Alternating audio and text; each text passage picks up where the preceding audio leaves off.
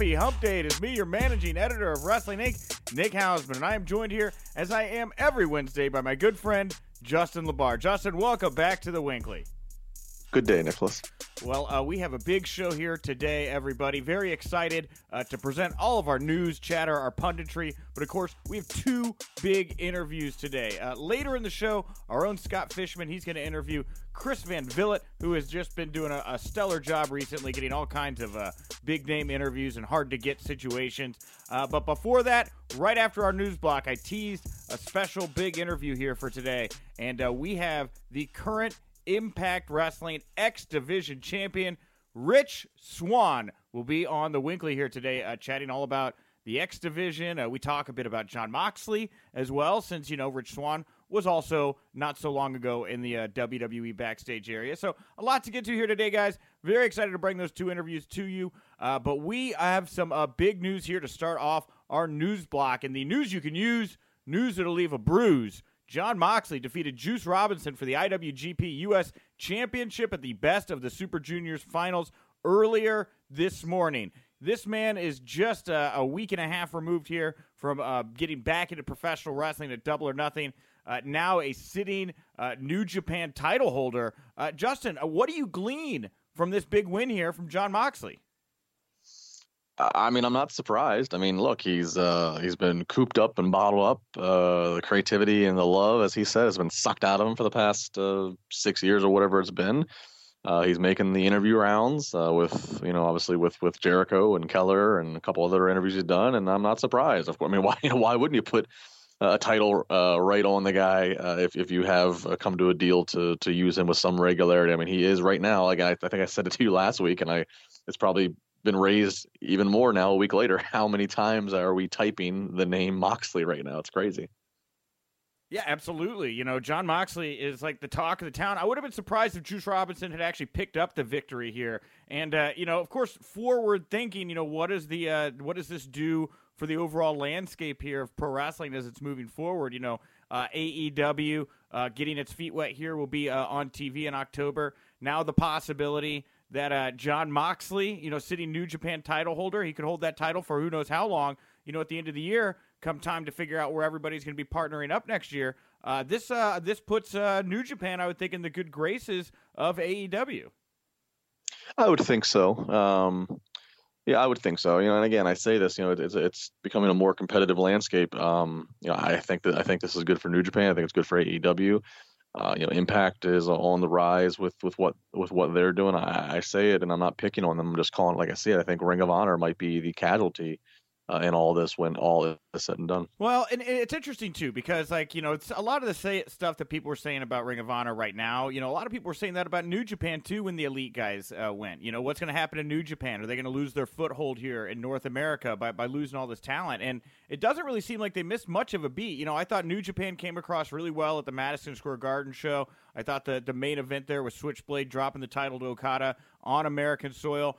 Really played well. I know that all the hardcore New Japan friends that I had before all the Elite stuff are still just as hardcore and are keeping up with all the shows that New Japan does. And now to have a guy like Moxley holding your title, the U.S. title, bringing it back over here to the States potentially and defending that title. New Japan here weathered this storm, I think, better. I think better than ROH for sure. And considering the struggles that WWE seems to be having right now, I think they're weathering the storm better than that. I think New Japan is actually thriving and growing in this moment. They are thriving and growing, and of course, there's always a speculation out there of later this year when we think we know that guys like Gallows and Anderson, WWE contracts might expire, and if they go back to New Japan where they really have their careers take off. Yes, I think New Japan they're in a real strong situation right now. Agreed. Well, congratulations to Jon Moxley. But let's talk a bit about WWE now. I went over there and I said, WWE, how they've weathered the storm here in the wake of Double or Nothing, as with ROH. Well, WWE actually does seem to be on a bit of a rebound here. I'm going to set the table by talking about some good news WWE got in their Raw viewership from this past Monday. Monday's WWE Raw featured The Undertaker's return. It was the final Raw before Super Showdown. They had advertised the cash-in by Brock Lesnar. It drew an average of 2.405 million viewers, up 10% from last week's Memorial Day episode. This week's show, the first hour, drew 2.308. The second rose to 2.558, and then the final hour, 2.349, even a little above where that first hour was. And of course, the final hour featured the return of the Undertaker and his to the buzzer promo there that took him off the air. But these are good. These are good numbers here, and for all the their hot shotting stuff with the Brock and the cash in and bringing back a guy like Undertaker and what's going on with the 24/7 title. It definitely does seem to have helped this week. All of the various I hate to say stunts, but stunts they're pulling at the moment. Yeah, I mean, we'll have to see how the next few weeks go if they can sustain that kind of a trend. But obviously, the third hour has been troublesome for them. That's been the hour that it's been the worst, and that's not good. So the fact they did hold the Undertaker for that final segment, the fact that there was the gimmick of okay, they've been talking about it. I mean, maybe Brock still does cash in somehow. Maybe, I don't know. He's screaming Friday. Of course, the 24/7 title. It's gimmicky, but it has. Just based upon some of the numbers we've seen, it does seem like it's grabbing some people's attention. So, sure. Yeah, I mean, this is a good sign for sure. It's just also it's not as we can constantly talk about. They need to build new stars. I mean, it still obviously shows you the Undertaker is still a draw, even if he's just going to come out and say a few words. The appearance of him is still still an attraction. Yeah, and I talked a bit about this yesterday with Weissman, but looking at all this come back, these numbers come back. Oh, we saw a boost and all that. There have been less spots on the main shows recently because of this wild card, right? Where like 3-4 guys or wrestlers, women as well, have been the features on both shows, across both shows. When you have 3 or 4 segments taken up by a lot of the same wrestlers on both shows, less people get TV time. If this seems to be working, I think we're going to see more of this, which is going to, I feel, make opportunity for talent to break out and create new stars even harder, right? You would think. I mean, yeah. I mean, if this trend continues, that there's no reason to disagree with that. Absolutely. Yeah. Well, let's talk here a bit about this Undertaker promo that I said went right to the buzzer. Apparently, the show was running long on Monday night, which is why it cut the way it did. But the Undertaker's full promo did get released by WWE on YouTube, and in it, he warned Goldberg that he's next. He said he's going to rest in peace, and of course, Goldberg and Undertaker faced off last night on SmackDown to wrap the show up there as well. For a match that really, there's not a huge amount of story here. I mean, they've done a pretty good job, in my opinion, of making this one feel bigger than normal and like a must-see attraction. Yeah, I mean, it helps that it truly is first time ever. They've actually had some interesting little digital extras. Jeff Jarrett and Bruce Pritchard, too, that come to mind that are asked backstage for their opinion of who's going to win, and both guys had really good kind of interesting analysis. I encourage you actually to check them out. Like Jeff spoke very real, and Bruce, of course, with his history with the Undertaker. Yeah. I mean, it truly is first time ever. I said this last night to Matt Morgan and to Glenn on the Post SmackDown podcast on Wrestling Inc. I mean, this probably is the match I'm most looking forward to seeing Friday, and I know that I'm not expecting this to be any long match or anything of I know it's just going to be basically about the entrances and seeing the two guys in the ring gear face to face, but because it is first time ever and there's so few of those that happen anymore, I mean, I am interested, and I'm glad that they had the Undertaker appear last night, even if it was only for a few seconds, to stare down Goldberg. Because I mean, look, it got the reaction from the crowd just seeing those two. I mean, seeing those two in the ring together, which we don't ever see. I mean, they've done just about enough of what they need to do. This isn't something that needs much more other than first time ever. Legend versus legend. Here's a quick stare down. Tune in Friday. Okay, so what are your expectations for this match now that we've seen the hype play out? What do you think is going to happen here with these two? I mean, I think you can come as call it right now. I think you're going to see a pretty decent stare down. I think it's going to be, it's going to be pretty brief. It's going to get into the signature moves pretty quick and maybe 1 or 2 reversals or missteps. I'm thinking the Undertaker wins it. I don't see the Undertaker losing. But yeah, I mean, I'm thinking it's gonna be basic signature matches. I think again the combined entrances, the combined length of entrances will probably be longer than the bell to belt match. I'm not expecting anything beyond 5 minutes. See, but I wonder if they don't follow the Brock Lesnar formula here, right? Because if Goldberg beats Undertaker, you could set up the rematch, right, with Undertaker seeking vengeance here, which is like exactly what they did when Goldberg beat Brock Lesnar out of nowhere here. I think that could maybe work for these two, and for all of the smoke around the doing the show in Saudi Arabia here that the fans don't like, you could then present that later down the road here, on American soil, and I think people would probably buy into that quite a bit. Well, maybe. I look at it from the perspective of, okay, who is WWE going to do more with moving forward?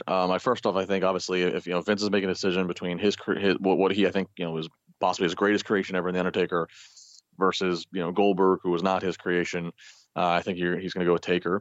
Secondly, I think that the only reason he's even using Goldberg and that Goldberg is still affiliated with WWE, especially as we heard AEW rumors, is maybe to keep Goldberg from being some name that could go work elsewhere. So I think that's the only reason he's doing business still with Goldberg. I also, because of all that, I could see Taker still doing some other matches, especially the Saudi shows. They're probably going to go back there again in the fall as it looks like they're getting primed to do. So, again, I could see Taker versus any, I keep joking, but not really. I could see Taker versus Sting or some other first time novelty that doesn't have to be of great depth in the ring, but it'll just get people buzzing. So I think there's just more need to keep Taker looking like Undertaker. So I just don't see him losing. All right. Well, we shall see. In my gut, though, it's like I remember how much success they had there with Goldberg and Brock and how people bought into it. So it's not out of the back of my head that they could replicate a little bit of that magic here with these two and see maybe if you could kick the can down the road here a little bit with them. But also here in Saudi Arabia, we are going to be getting our WWE 50-man Battle Royal. We now know a couple of the entrants for the 50-man Battle Royal. Elias has announced he's going to be in this. Mojo Rawley has announced he's going to be in this. The clubs, Luke Gallows and Carl Anderson, they're going to be in this thing. Sounds like AJ Styles could potentially be in this 50-man Battle Royal because he is advertised for the show, but he doesn't have a match announced quite yet. I don't know. It'll be a big spectacle here. It's a Battle Royal, though. Are they going to put 50 guys in the ring all at the same time? That's a lot. How did they do? Because Braun won the first one of these, correct? Yeah, but that was a 50-man Royal Rumble. Remember? It's a Rumble style, right? Yeah. So that's interesting. If they actually do Battle Royal, I'm not sure how. Nobody will be able to move for the first few minutes until they just dump 15 people out at once. Yeah. Which is very possible. But yeah, will definitely be a spectacle. We talked a bit earlier about the WWE 24/7 Championship, and you had noted how the numbers for this thing really seem to have given it some credibility because R-Truth and Jinder Mahal, they did this golf course segment over the weekend. We talked a bit about it yesterday on the show. I did not know that this segment they did has done over 6 million video views across YouTube, Facebook, and Twitter, with roughly 5 million of those views coming from YouTube just alone. Secondly, here in the world of 24/7 Championship, last night on SmackDown, we saw more of these kinds of shenanigans as Elias once again beat R-Truth for the 24/7 Championship, this time in a lumberjack match, but then immediately after the match, slipped through all the guys. They kind of got into the ring there as this was a lumberjack match. Truth and him went under the ring to fight. The referee did the pinfall under the ring. Truth wins the belt back, takes off, and now we have R-Truth, I guess, as 3 or 4 time 24/7 champion. This, again, it's like this isn't really like my thing, but in the moment it does seem to be doing quite well. So, I hear from a lot of people, they really seem to like this stuff. Yeah, it's quick. You don't need a lot of backstory to understand it. It's funny, or at least it's an attempt at humor. And in some cases it is sometimes some of the first times where they filmed Elias getting pinned under the ring and they put it out online and under the ring, and they've never done that before, so that's something new. The golf course thing, again, just it's just something different. It's kind of like this 24/7 is a little bit like it's for all the constraints, all the restraints we're hearing from Moxley interviews and such about creative and what have you. This kind of seems like it's some of the most let's just take the handcuffs off and just try things. My only complaint about the golf course thing is why the hell Jinder Mahal, maybe this is part of because I'm laughing as I say it, why the hell Jinder Mahal is in his wrestling gear and he can't even put some like golf slacks and a polo on that but then again he's out there on a golf course with a referee fighting for a title, so I guess that's all part of it. But that's the thing. There was some legwork put into this. He knew he was going to be wrestling, so he put on his gear and he had to.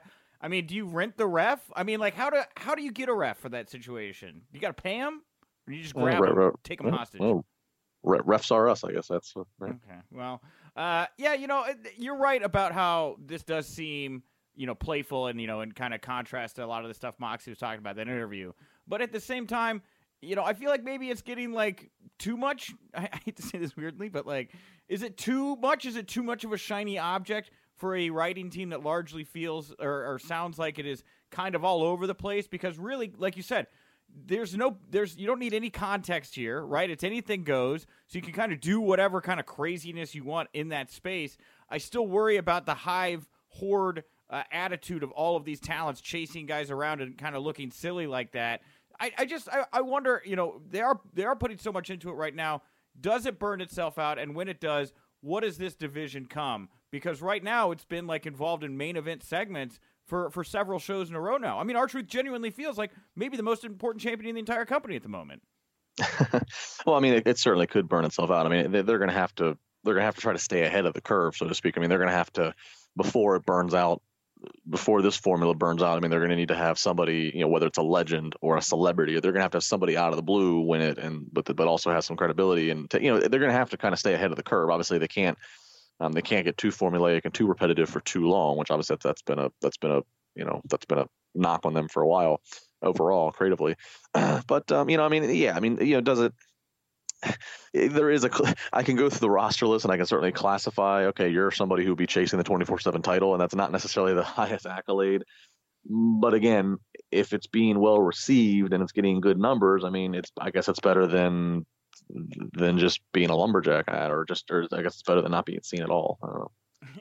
Yeah, I guess you're right. Being seen is better than not being seen at all. I guess there's that argument. But if you're seen and it doesn't really do anything to help your clout in the eyes of the fans, I wonder if it's better to just sit out and wait for a better opportunity to come along in some cases. But sure. I mean, like if you're EC3, I mean, and he's out there. Yeah. I don't know what this does for him, but right. Well, you mentioned how a celebrity could win this championship. Well, that's interesting. You should say that because on ESPN they chatted with Jeopardy sensation James Holzhauer, the guy who won like over $2.5 million on Jeopardy.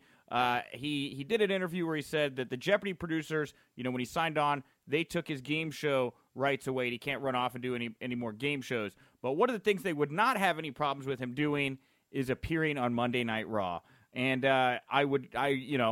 he's interested. He's very buzzy right now. Do you think they could use him? And, again, is this the guy to be the first celebrity to hold the 24/7 championship? I don't know if he's the first celebrity. I'll say this. First off, I'm a huge Jeopardy fan. I watched the majority of the episodes this guy was on winning. It was incredible to watch his strategy. I found out he is a WWE fan. I've actually had conversations with James recently, trying to, would like to do something with him in the future. I absolutely can totally believe and see him appearing on WWE in some form or fashion in the future. I can absolutely see that. And look, I mean, the guy, he was on Pat McAfee's show. ESPN's done features on him. I mean, his episode of where he lost this past Monday after this amazing streak was like the highest rated episode of Jeopardy in his entire run, and I think it had like as good of ratings, if not better, than like one of the NBA Finals games. I mean, like, so the guy's. I mean, he's in his 15 minutes of fame right now. So I can absolutely see that. He's a fan. So sure. I think him. I mean, if anybody's going to do the fun segments with this guy, R-Truth seems like the one, right? I mean, James is peppering him with hard to answer questions, confusing him, and then all of a sudden maybe lulls him into, a false sense of security. Boom, 1, 2, 3. You're world champion, right. New 24/7. Could you imagine R-Truth in a Jeopardy segment? Yeah, well, he's always in Jeopardy, right? This thing is destroying his life, Justin. That's what he said on SmackDown last night, when he was talking to Shane McMahon. The other thing I didn't get about the 24/7 title defense last night in this Lumberjack match was, once again, the rules were altered so that during the Lumberjack match, nobody could attack R-Truth during his defense against Elias until just after the match was over. I don't know. It's just a little thing, but the rules changing all the time. Weird to me. I mesh this into who's on Raw or SmackDown, who's on Raw that's challenging for SmackDown title, how many people are actually coming over for a wild card each night. I just ignore it because I know none of it matters, none of it's staying consistent. I can't keep score anymore. Yeah. Talking about keeping score, last night Apollo Crews did not pick up a victory. He didn't even pick up a match. He got laid out by Andrade before he could even get into his bout. Right after the match was over, I guess he went to the locker room there. He was scrolling through Twitter. There was a fan that tweeted, "Man, at WWE Apollo deserves better. #SD Live."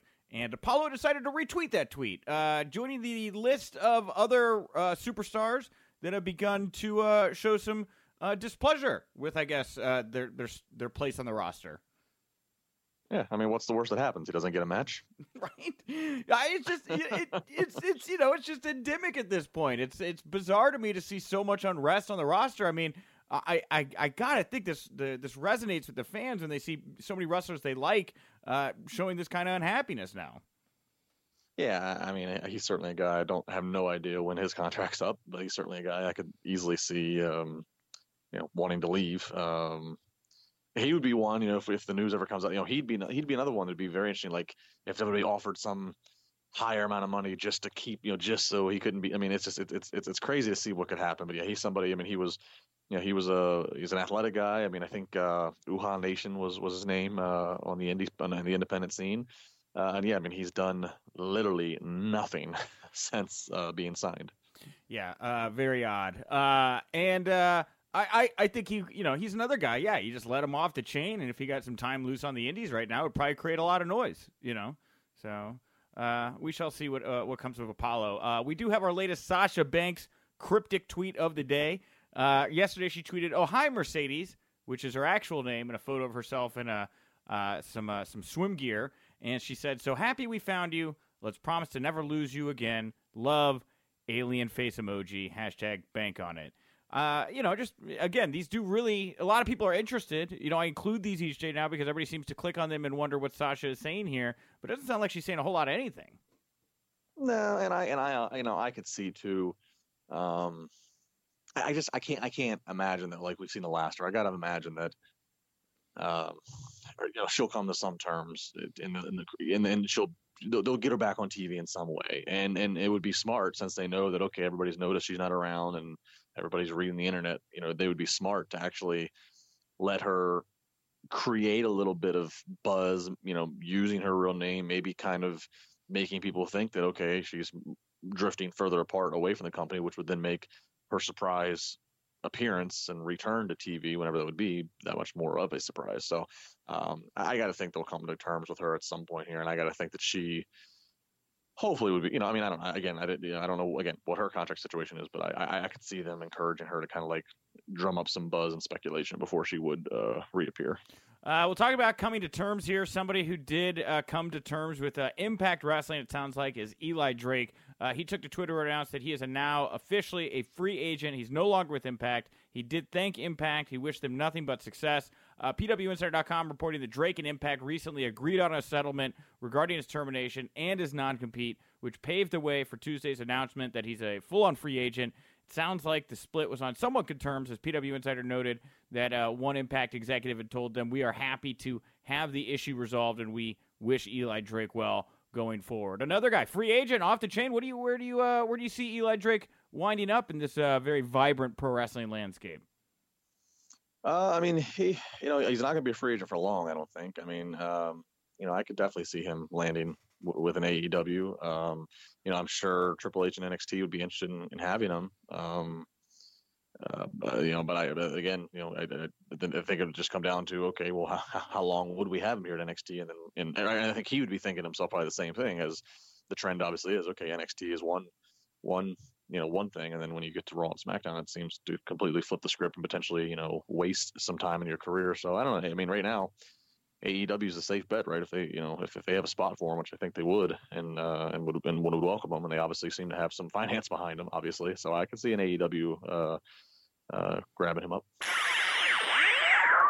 My guest at this time is the current Impact Wrestling X Division champion. He's also a former WWE Cruiserweight champion, and he'll be part of Impact Wrestling's New York City TV tapings this weekend, June 6th and 7th at the Melrose Ballroom. It is Rich Swann. Rich, thank you so much for taking the time to chat with me today.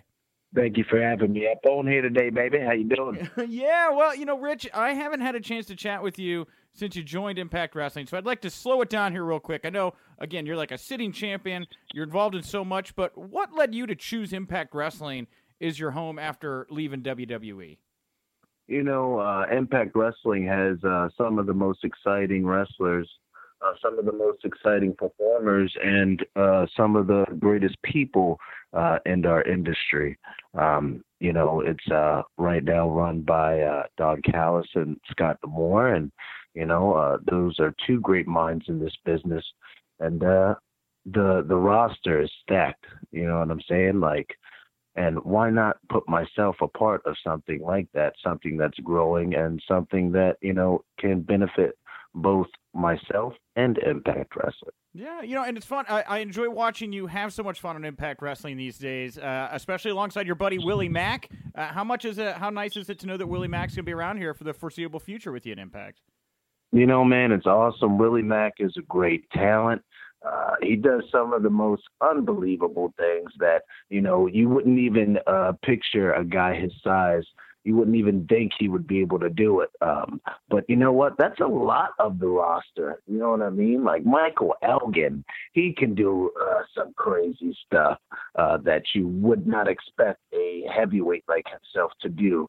Brian Cage, who's the current Impact World Champion, he does some things that is unbelievable. The guy is 300 pounds. He looks like a freaking machine, but that's why they call him the Machine.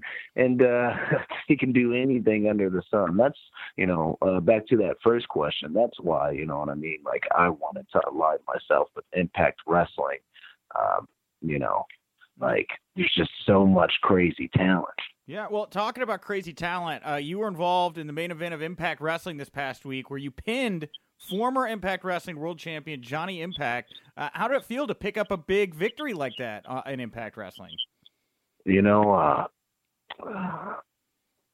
To be in the ring with a guy that you watched growing up, aspiring to be a professional wrestler, then to get in the ring with them in one of the most historic buildings in our industry, the ECW arena, right? Yeah. And then to be in the main event and to get that victory over a former Impact World Champion, there's not much I can really say. It's just an unbelievable feeling, and I got my sights set on Johnny Impact because he has that Ultimate X, and I know that he's looking at me. I've got that X Division Championship, and he knows that I'm ready to rock anytime he wants to rock. You know what I'm saying? I'm ready to throw hands.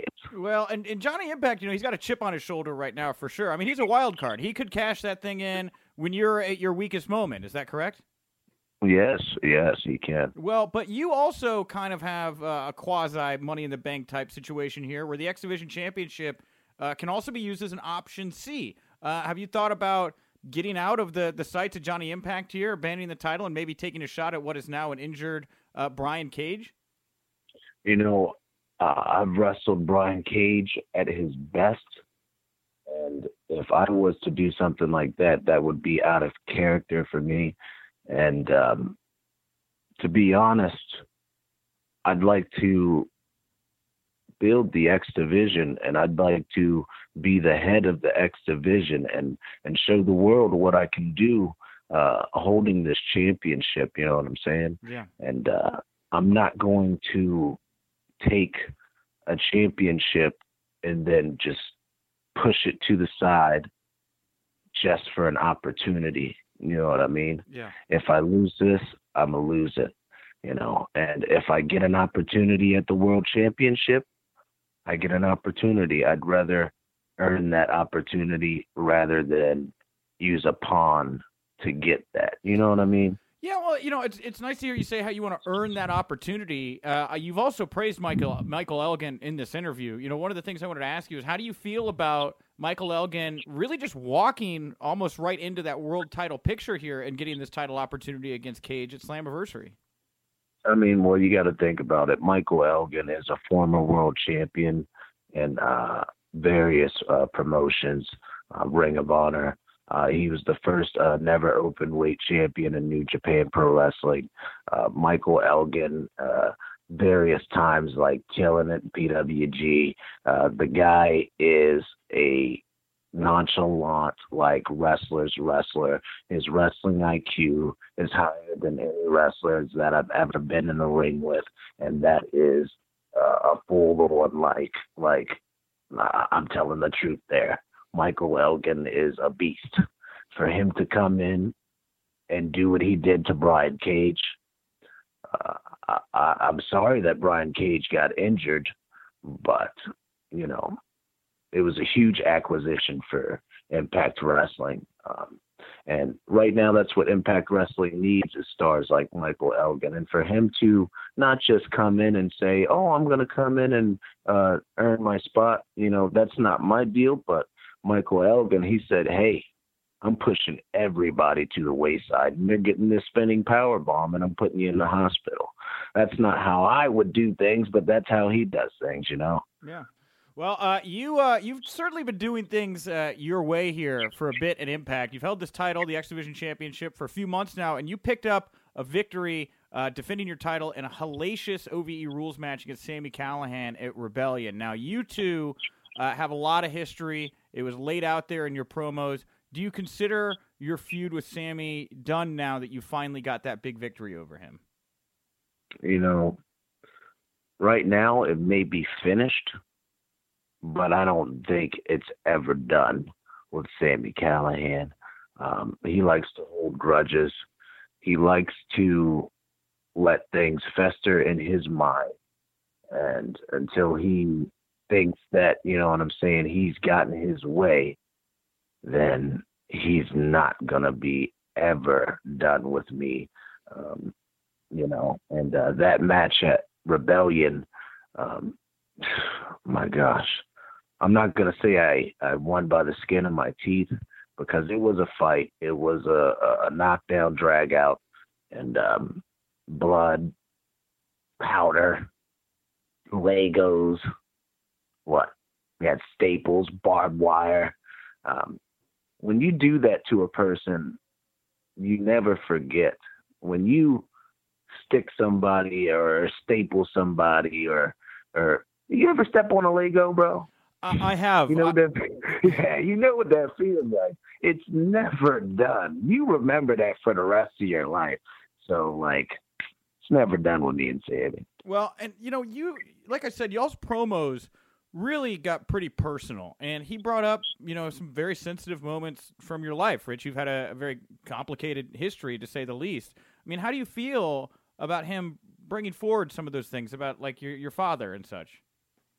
You know, it's things that I've brought up in the past. It's things that I have, you know, shed light to the wrestling fans and the wrestling community. I'm not ashamed of what my life is. I'm not ashamed of what has happened in my life, because I feel like, you know, if I share that, there might be somebody out there that will hear that and that will be like, you know what, well, maybe I can become a wrestler. Maybe I can do what, you know, they want to do. But as Sami going and putting things out there and saying the stuff, that just put more fuel to the fire. And it just, you know, made things more interesting just to hear it come out of his mouth. And I like it, because then the people are going to get more interested. They're going to get more drawn in, and then they're going to see what I'm going to do to them. Because, you know, when you say some over-the-line stuff like he did, people are going to want to see Sami Callihan get his just desserts. And that's what, you know, I gave him.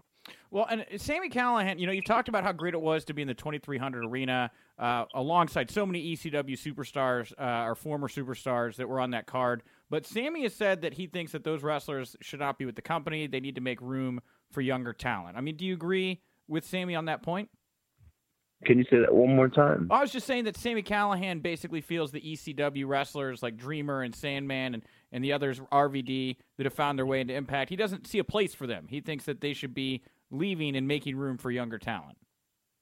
See, that's where I think he's wrong. There's room for everyone in professional wrestling. I think there's room for everybody in Impact Wrestling. I think those veterans that come in, I think they do nothing but give the younger talent more insight. They give nothing but more, lessons and help the younger talent out and show them the way. They lead the path and, you know what I'm saying, help them create their own path. I have a blast having Sabu and RVD and Tommy in the locker room, you know what I'm saying? Screw Sami Callihan. Well, it's somebody wanted to bring up. You left WWE. There's another guy that just left WWE right now, and Jon Moxley. Obviously, he's going elsewhere, but I know he's got a lot of history with Sami. You were supposed to be an OVE. You've certainly got a penchant, it seems, for deathmatch wrestling. I mean, what do you think about the way Moxley handled his exit and the way in general he's transitioned? I think Jon Moxley, Dean Ambrose, whatever you want to call him, I think he's always been a great talent. How he handled his things, that's how he handled his deal, you know what I'm saying? Mm-hmm. And what a great time for professional wrestling for him to just be on WWE TV about a month or so ago, and then come to a new brand of professional wrestling, a new brand of our industry, and make history. And, I thought it was awesome. I watched the show and, I thought it was cool. And, it's definitely going to be good for our industry. It's going to be good for all of professional wrestling because when one place rises up, we all rise up. So that's how I feel about that. I wanted to ask you, too, he did this explosive interview with Jericho where he really buried WWE's creative and Vince. And I was wondering, you're here in Impact. Did you struggle with a lot of the complaints that he had in WWE, and how different is it for you now in Impact Wrestling as compared to what you were dealing with in WWE creatively?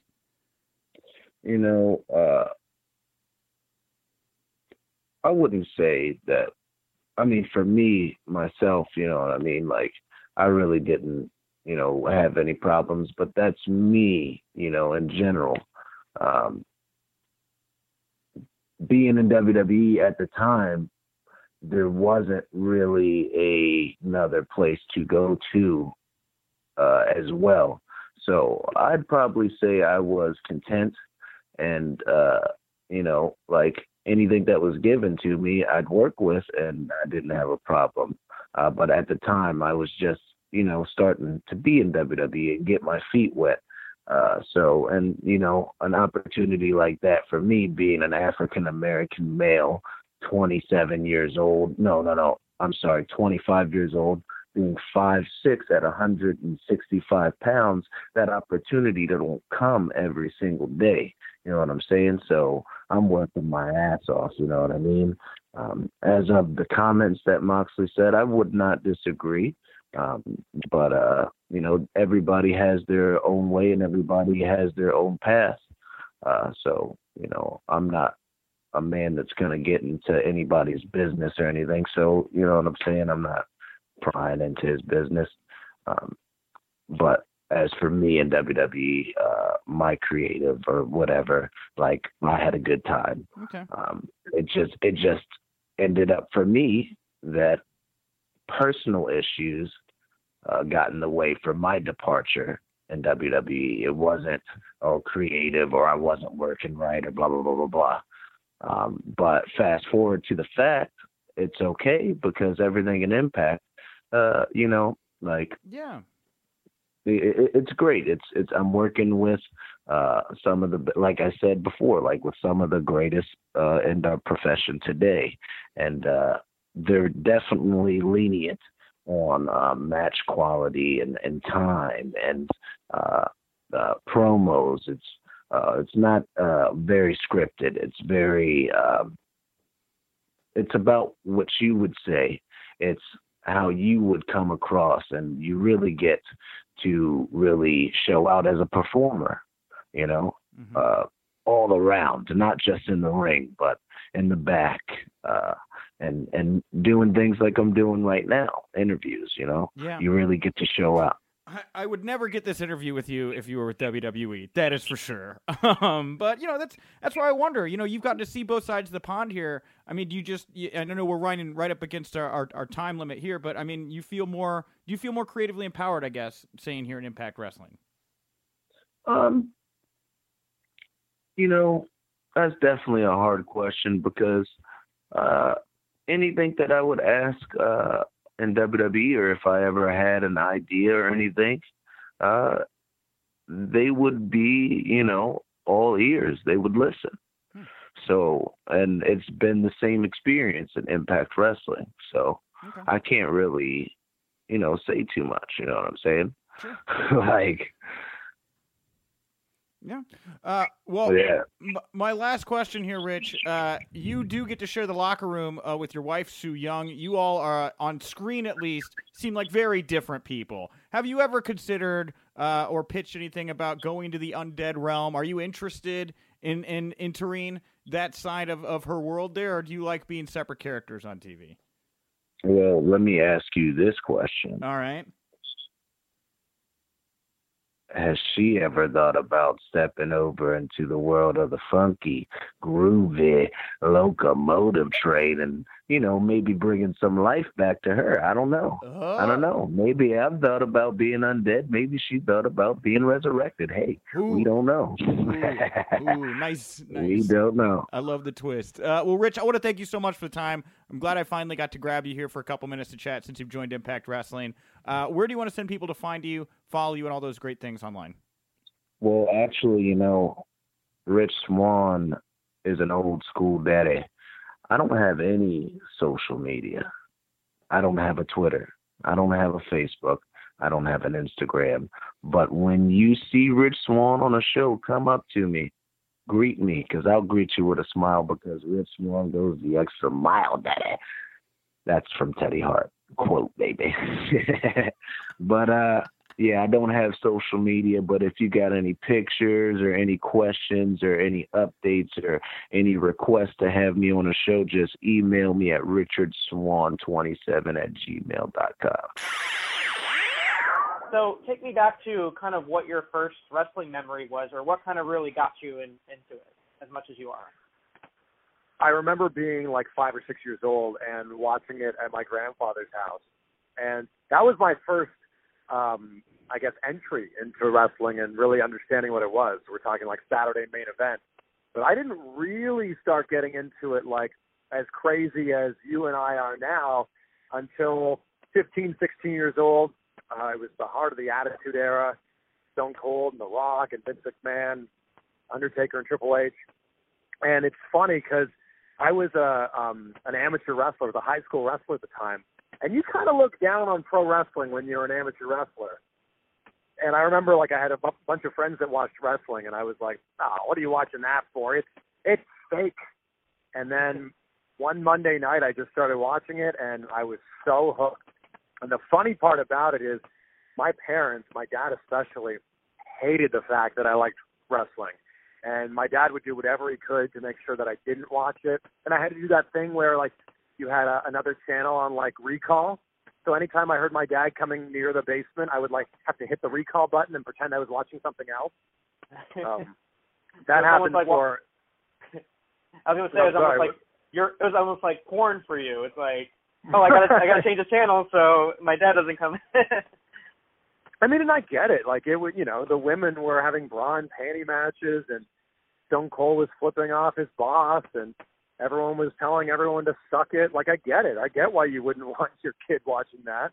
Yeah. But it took a little while, and my parents finally were just like, all right, well, if this is his thing, then this is his thing. They also didn't love the fact that that turned into me being a wrestler. And I was a backyard wrestler with some of my closest friends in high school for 2 years. And, I mean, and what kid did wrestle, right? Yeah. I didn't realize that you did that, too. Okay. Yeah. What was your persona? What was your character? My name was Chris Sharp, because I was sharp walking, sharp talking, and sharp dressing. I did the Swanton Bomb as my finishing move, which when I look back at that and think back about that, that's pretty crazy that I was just jumping off of whatever I could jump off of and landing on my friends. And just at the absolute last semi-second, flipping so I wouldn't break my neck. Mm-hmm. Was that Sharp with an E or without an E? No E. Okay, no E. Okay. So take me through to your first, when you met a WWE superstar or WCW wrestler, just what that interaction was like when you went into it. Do you have like any preconceived notions, and kind of how they meet them or feed them? So after, I first started watching at 15 or 16, anytime that there was an autograph signing, and I grew up just outside of Toronto, so, we had a lot of wrestling stuff that would come there. So anytime there was an autograph signing, I would line up and do it. I remember lining up at like this pizza chain in Canada called Pizza Pizza. I remember lining up there for hours to get an autograph from the Hardy Boys and the Dudley Boys. I remember they were opening up this new like arcade in Toronto, in downtown Toronto, called Palladium, and it was February in Toronto, so you can imagine how cold this was. And my friends and I skipped school that day, lined up outside for 6 hours because Trish Stratus and Kurt Angle were there, and we thought we were going to meet them, and then we got in and realized that, no, we just got into like this event where they were going to be, and the autograph signing was actually a VIP thing. So we got in and didn't actually get to meet them, but we weren't supposed to meet them, but then someone there was like, oh, I know you guys are really big fans, so I'm gonna sneak you in the back, and we somehow got in and got to meet them. But 6 hours in the February Canadian winter to meet them. So how were they? Oh, it was great, but as you know, these autograph signings are just like, basically they say hi, how are you, and then you move on. Right. So I didn't really get a chance to actually interact with a wrestler till my very first interview with a wrestler, which was in 2007. I was hosting a show in Vancouver called 969, which is on MTV2 in Canada. And we had the chance to like review video games and interview celebrities and interview actors. And when I found out that WWE was coming to town, I did everything I could to get an interview. And it was with Bobby Lashley. It was the ECW champion at the time. And I just couldn't get over how large of a human he was. That was number one. And he was such a nice guy. And I don't have that tape anymore for that interview. I wish I did. But when I think back to it, I cringe because I know that I was basically one of those interviewers that was just asking questions, waiting for answers, then asking the next question I had prepared, then waiting for an answer. So I know it wasn't nearly as good as, how my interviewing style has now kind of progressed. Right. Okay. And you mentioned that, how your interview style has progressed. One of the things that a lot of people on social media will notice is you've built these connections with those in the business, namely, a few, just one comes to mind in Dolph Ziggler. Just how did these connections begin, and just how have they evolved over the years? With Dolph Ziggler, he came to town when I was in Cleveland. I was working in Cleveland. He's from Cleveland. He came by for an interview, and I just did an interview with him, and that was that. And then we started following each other on Twitter and just kind of, kept in touch just by, like, seeing each other's tweets. And then when he was back in town for, like, I think Thanksgiving, I just reached out to him and said, hey, you're going to be back in town. Can we do an interview? He gave me his number, and then we kind of just kept in touch from there. Anytime he was in Cleveland, we would do an interview, stay in touch. And he's been so kind, so nice. And I think that the biggest misconception people have about these interviews is too many people are out for themselves. Too many interviewers, too many YouTubers, too many podcasters are out for themselves, trying to see what's in it for me. How can I make this the best interview for me? Not looking at it the way you should be looking at it, and as what's in it for them. What makes why would they take their time? Which is super valuable. Why would they take their time to do an interview with you? So I've always tried to position it to, how is this beneficial to the person I'm doing an interview with? And now that I've been doing bigger interviews that have been getting more and more views, they've been easier to get now. Yeah, it seems like people find out your reputation and are willing more to open up. You're getting some, a lot of people, even some, I want to say obscure, but not the Rock level, but you're talking to these guys and they're opening up maybe for the first time, and they're saying things that really get newsworthy because people see them in a different light because of how you're presenting them. Yeah, like the one I just uploaded, an hour ago. It's with Rhino, and it was through a mutual connection, a mutual friend that we had. Rhino called me up and said, hey, My contract ends on July 17th. They're offering me more than double the money, but I don't want to take it because they just want me to sit at home. So I'm leaving, and I want to get my story out there, and I know that you're the best at doing that. So we organized it. I flew to Detroit yesterday for a couple hours, did the interview, posted it today, and I can't tell you how grateful I am, Scott, that people are like reaching out to me, seeing that I'm a journalist, I'm a reporter, so I'm going to tell the story. I don't have any sort of other motivation. I don't have any dogs in this fight. I'm a fan, just like everyone else is, and I'm just asking some questions and hoping to get some responses. And so people know you're doing this because you have your full-time job at Channel 7, but you're doing these on your days off, right? Yeah. I took yesterday as a vacation day. And then I was in Arizona this weekend because I had the chance to interview Justin Roberts and talk about AEW. So, yeah, I'm doing these on my days off because I love it. And it's really cool watching my YouTube channel be able to grow from me as a fan to fellow fans who are enjoying this content. Mm-hmm. Is there anything you want to take with, like, from this experience? That is your ultimate goal just to keep doing these interviews, or where do you want to see it? Where do you want to see this ultimately go? I mean, I'm pretty happy doing what I'm doing. I mean, I've got an amazing day job working for Channel 7 here. Deco Drive is a legendary show. It's been on the air for, well over 20 years, which in local television, that's unheard of. The fact that I'm being able to do these YouTube interviews with wrestlers who I look up to in my free time, it's the best of all worlds right now. So I'd like to just be able to continue what I'm doing now. I hope that my YouTube channel continues to grow as people find my stuff and, enjoy my stuff. And that's all I can really hope for. And you also are doing stuff with Cricket Wireless. Just you can just tell me how that kind of came about and what you're doing for them. So they host live stream interviews at the big WWE pay-per-views like the Royal Rumble and WrestleMania and Survivor Series and SummerSlam.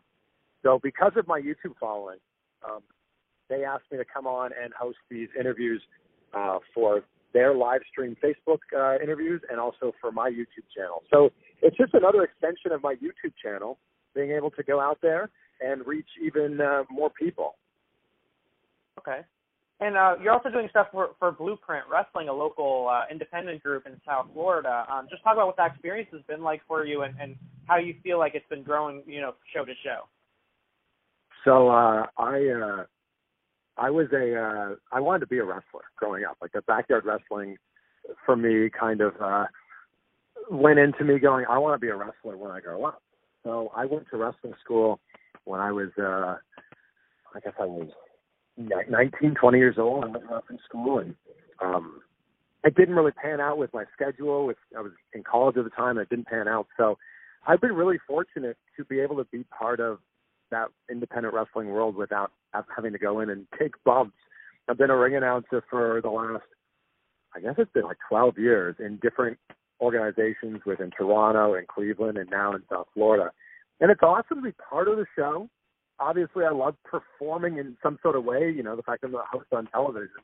So I get to be part of the show, and I can still, walk. I don't have to, ice any bruises or anything. I'll be taking a whole bunch of bumps. So it's the best of both worlds there. And you're known for, the style and your dress. So to let people know, how many suits do you currently own right now? How many are in your closet? I haven't counted recently, but I would say there's probably 20 suits. And for me, it's just a matter of, if I can dress up and show, that I care about the way I look, I think that it shows respect for the people that are watching me on television and also the people that when I dress up and do interviews for movies. It shows respect for the people that I'm doing the interviews with. And that's always kind of been my thing. I want to look the part and show people that, I'm serious about what I'm doing.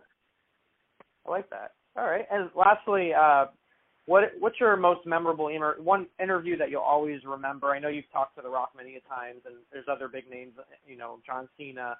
But what's one that you kind of, when you think about things and why you do this job, is there one experience that kind of stands out for you?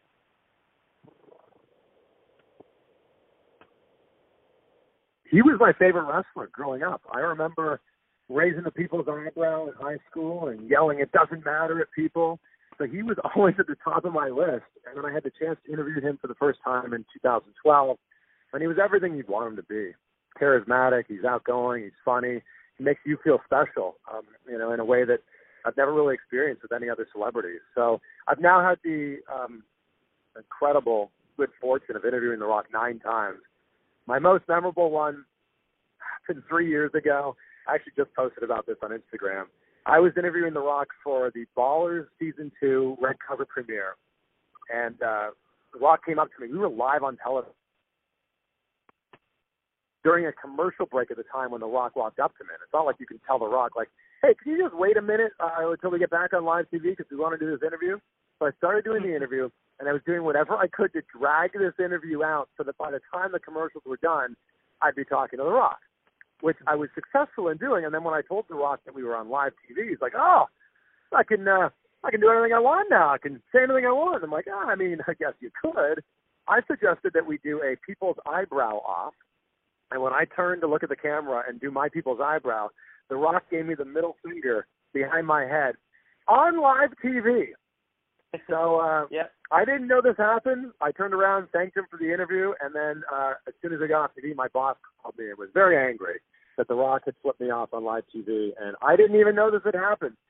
But as if that was anyone else, I might have been upset. The fact that it was The Rock, it was awesome. A sign of love, I think, on The Rock's part. And you still have that photo now, and you can always show. Oh, yeah, and the video on YouTube has like 2 million views. It's great. It's like a badge of honor. I think so. All right. Well, thank you so much for your time. It was great connecting. Being fellow South Florida, it was great to connect. Yeah. Like I've seen everything you're doing. You're getting all kinds of big interviews. So congrats on that. Yeah, I appreciate it. Yeah, it was great. You hopefully we can collaborate more in the future. Are you going to Double or Nothing or any other big events coming up? Yes, I am. Yeah, I'm going to Double or Nothing. Yeah, you're going? Awesome. Nice. Yeah. All right. So we'll see you then. Are you doing some interviews when you're there?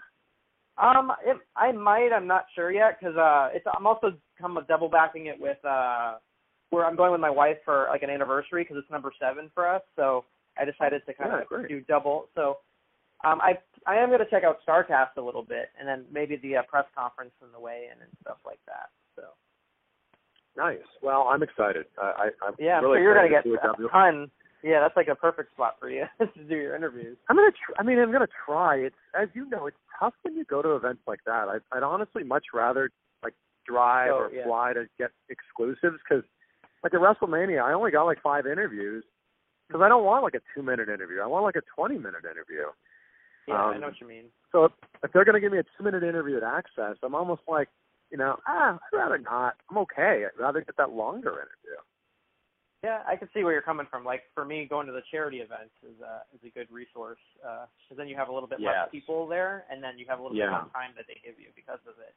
So that's what I found. Yeah. Anyway. Well, you're also lucky with what you're doing. You don't need the video component as much as I do.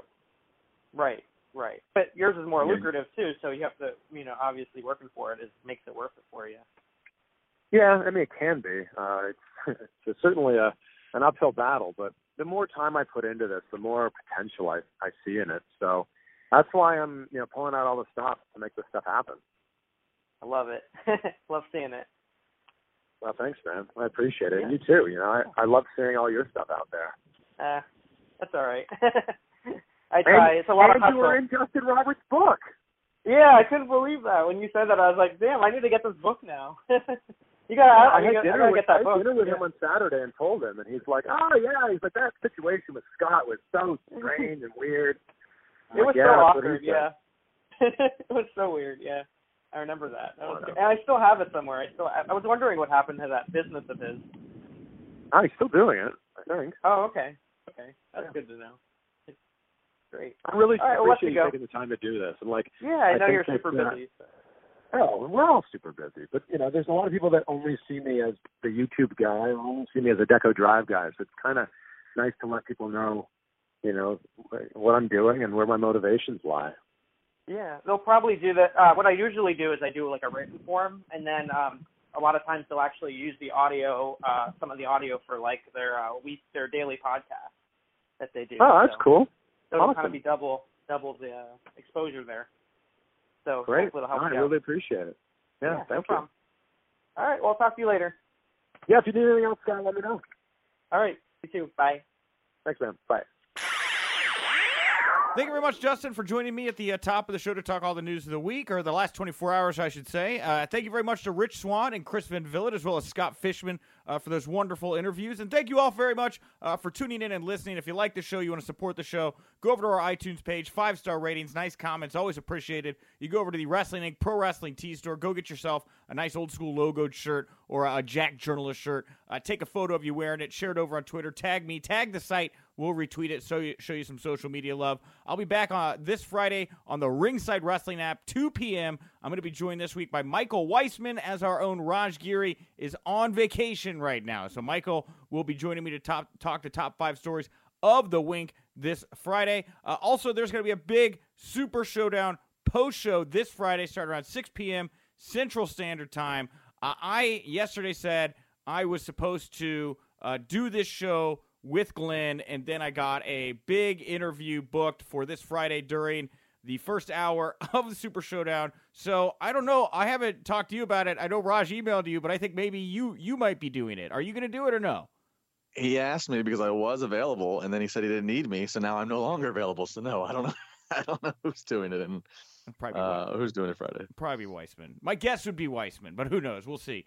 Anyway, and your interview is big, and for everybody wondering, this is a big interview that Nick Scott. So it's a very big interview, guys. It's deserving of me putting my focus for that first hour there, and I'm not going to fast forward through the show to catch up and miss stuff. It's a review show, so we'll find somebody, a suitable replacement. I promise you, our Super Showdown post show will be as good, if not better, than the actual Super Showdown. That is the promise that I'm making to everybody, Justin. That's a great tagline. Did you come up with that yourself? I did. I wrote it into the run sheet so I wouldn't forget it. It's pretty good. And lastly here, tomorrow on the show, we will be back. More punditing. Me and Justin back in the saddle. I want to promote tomorrow on the show. We are finally going to air the full, it's like an hour and some odd change. Raj did chat with Ryback for his podcast a couple weeks ago. We've been wanting to air this here on the show because there's just a lot of juicy, good news tidbits in that. So tomorrow, sit back, relax. We're going to be welcoming Ryback and Raj Giri to the show alongside our usual news block. And with that, Justin, what do you want to plug, promote, put over here to wrap up the show today? Hit me up on social media at Justin LaBar. And I am at Wink Rebel over on Twitter. Thanks so much for tuning in. And remember, if you winked, you didn't miss it.